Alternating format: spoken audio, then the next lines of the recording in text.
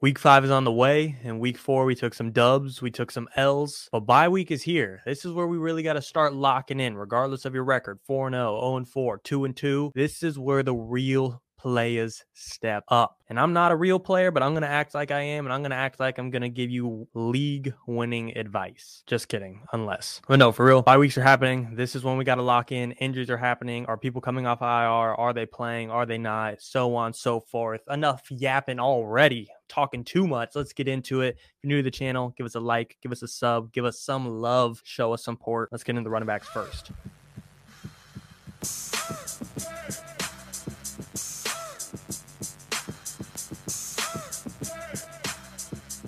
Last week, 1W I will take a victory lap on was Josh Jacobs. He's been ass, but in week 4, I said, this is it. This is his time to bounce back, and he cooked. He put up a touchdown. He went 8 for 80 through the air. If you're playing in a standard league, doesn't benefit as much. If you're playing in a standard league, what are you doing anyways? But this week, I think he keeps it up. He plays the Packers. The Packers give up the 5th most fantasy points to running backs. The ball keeps rolling for Josh Jacobs. Right behind him, though, I do want to talk about David Montgomery. Monty is RB6 for me this week, and I think he's a top 10 running back the rest of the season. He's RB6 on the season, and he's only played in 3 games. I really thought heading into the season it'd be too simple to say, oh, he's the new Jamal Williams. Nope. It wasn't too simple. I was overthinking. He is the new Jamal Williams, but might be better. He might go for over 1,000. He might go for over 17 touchdowns.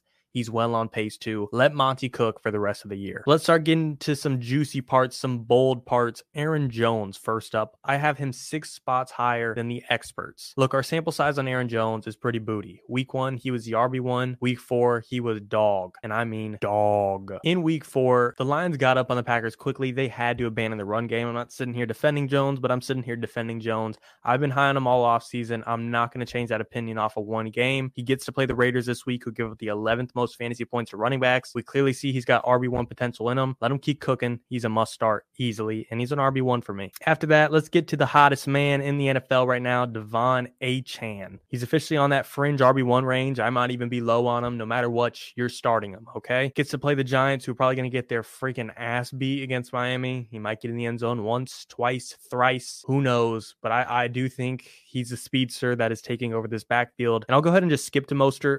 I do want to talk about a guy in between them, but Mostert, I will note here, this is not a sell high, buy low video, but I would sell Mostert if you can. Achane's taking over, like I said. Jeff Wilson's coming back sooner rather than later. Mostert this week will still be serviceable against the Giants, running up the score on them. Maybe he gets one of the goal line touches. Maybe he gets in the end zone, takes one from Achane. I think they're both startable this week, but I do worry about Raheem Mostert's shelf life the rest of the way. Back into the middle of the pack, we skipped over a guy that needs to be discussed. Breece Hall in the middle of the teens. I have him 3 spots higher than the experts. If there's a time to start Breece Hall, it's right now. The Denver Broncos give up the most fantasy points to running backs, and Robert Saleh came out and said he's no longer on a snap count. Do I believe that? I don't know. Coaches are shady. They don't always tell the exact truth, but this is the best matchup he's going to get. And in week 1, we did see a preview of what he can really do. If they gave him some roles to eat, he's going to produce, and he's going to cook up a 5-course for your fantasy team. I think with a little bit of beef New York and Denver has as well, this could be a fun game to watch. And Breece Hall is flirting with that RB1 range this week. I'm keeping him in the RB2 spot. Let's talk about the Colts for a little bit. Look, I don't know. I think it's a little weird for all offseason Jonathan Taylor and Jim Irsay to just have crazy beef on Twitter, back and forth. JT asking to be traded, and now he's off IR week 5.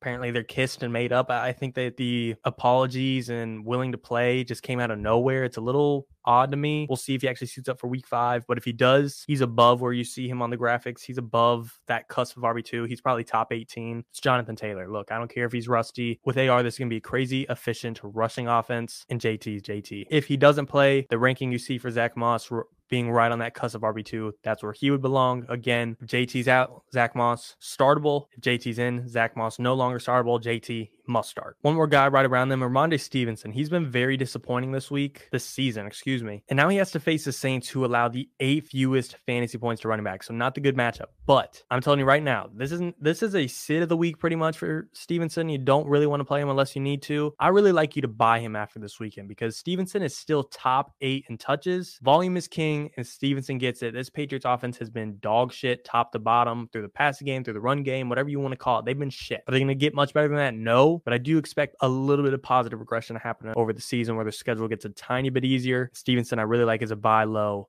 in your upcoming weeks. Two more guys, both the Pittsburgh boys. I think if Kenny Pickett is out and Mitch Trubisky's in, both these guys might be relied on a little bit more for the Steelers. Baltimore, obviously, you're not going to beat them through the passing game of Mitch Trubisky, but they might try and lean on Najee Harris. They might try and lean on Jaylen Warren. And yes, I have Warren over Najee Harris at this point, and so do the experts. So you can't argue at all against that. That's what pretty much me and 500 other experts believe and think so.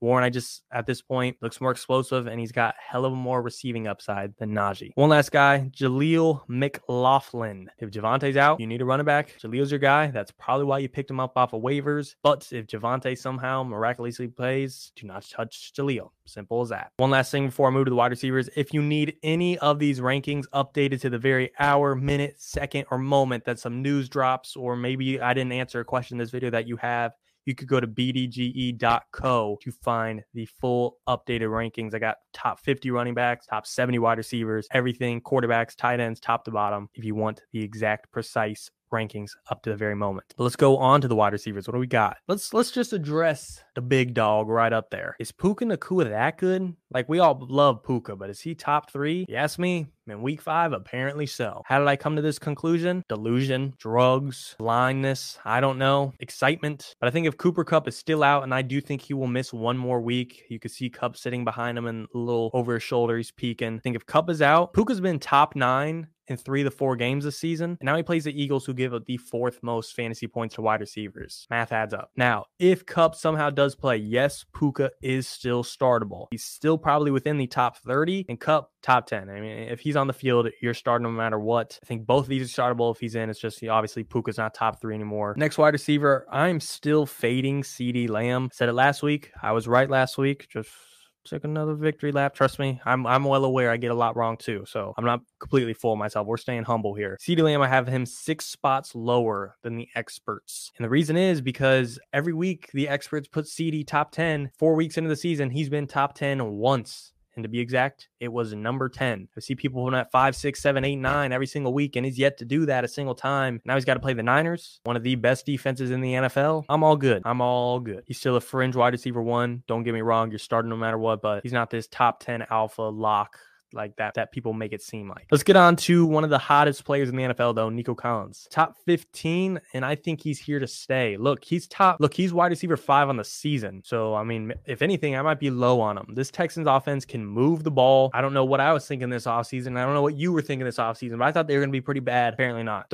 Still don't think this team's a playoff team by any means, but when it comes to being efficient, not too half bad at it, and Nico's done this week in and week out. And yes, he had a dud week, and I mean dud, in week 3, but that just goes to show he could have his down weeks and still produce as a top 5 wide receiver. He's a must start week in, week out. Duds happen for everyone. Right behind him, Christian Watson, who I have 10 spots higher than the experts. I love C. Watt, and you could argue if it weren't for that touchdown he had in week 4, it would have been a rough night. He would have had like around less than 5 points for you. He was in limited snaps, but when he did play, he saw 20% of targets per route run. Now, Christian Watson gets a long week of rest. He's going from Thursday night football to Monday night football. He's getting ramped up more and more. They didn't rush him back, and now he's got the extra rest. He is cooking in week 5 versus the Raiders, who ain't stopping shit. Trust me, C-Watt is here for a reason. You drafted him for a reason. One guy I just wanted to shout out real quick is Hollywood Brown. I've been disrespecting him, and I do think his numbers might be a little inflated because of how many touchdowns he's been getting, but I can't take that away from him. If you score, you score. He's wide receiver 18 on the season. The Bengals defense is the only thing that's actually consistent and solid right now, but kind of like the Texans, this Cardinals team might not be as horrible as we all thought. Another guy I want to mention real quick, George Pickens. I thought I was high on him for keeping him in that,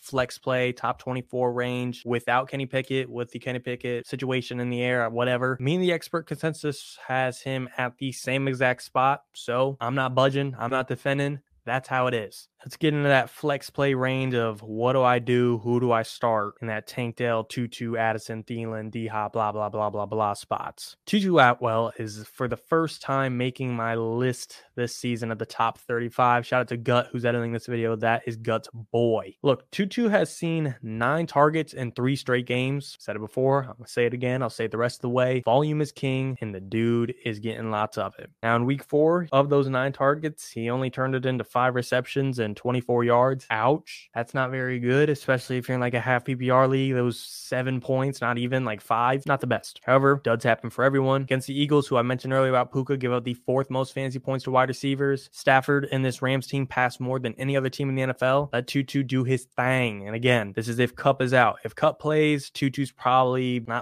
he's taking some steps back. I probably wouldn't touch him this week if Kupp is in. Next guy, if you swap to Heinem, Adam Thielen. This is another volume play. He's gotten 8+ targets in the past 3 games. Whether it was with Bryce Young, whether it was with Andy Dalton, he's been the wide receiver 1 of this Carolina Panthers offense. Has it been a good offense? No. Do we care? No. We care about fantasy points. Last guy I want to talk about, Nick's boy, the boss man. There's a shout out because he made the list for the first time this season, Michael Wilson. I think the Cardinals have found one of their future gems. He's really the only guy on this team that has any size, between Hollywood Brown, Rondale Moore, Greg Dortch. All those boys are like 6 foot, speedy, and under. Michael Wilson, he's got some size to him, 6'2", about 200. And last week he went 7 for 72 with 2 tutties. Clearly he's getting to work. Clearly he's getting a role. And he's earning himself a spot in the Arizona Cardinals offense and a spot on my top 35 list. And I wouldn't mind throwing him in at the flex this week. These are the rankings as of this moment as you are watching, because there's a few things we don't know about. Cooper Kupp, JT, Saquon. One guy I forgot to mention earlier, Saquon. If he starts,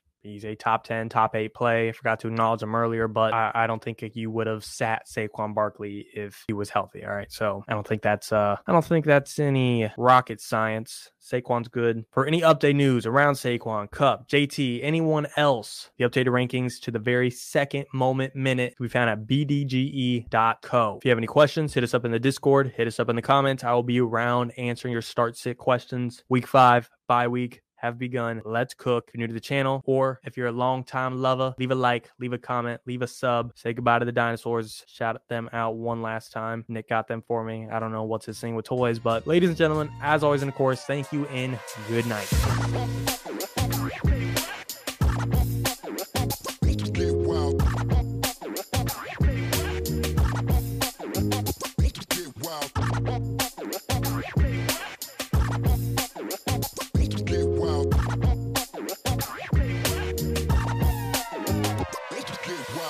This is the story of the one. As head of maintenance at a concert hall, he knows the show must always go on. That's why he works behind the scenes, ensuring every light is working, the HVAC is humming, and his facility shines. With Grainger's supplies and solutions for every challenge he faces, plus 24/7 customer support, his venue never misses a beat. Call quickgrainger.com or just stop by. Grainger, for the ones who get it done.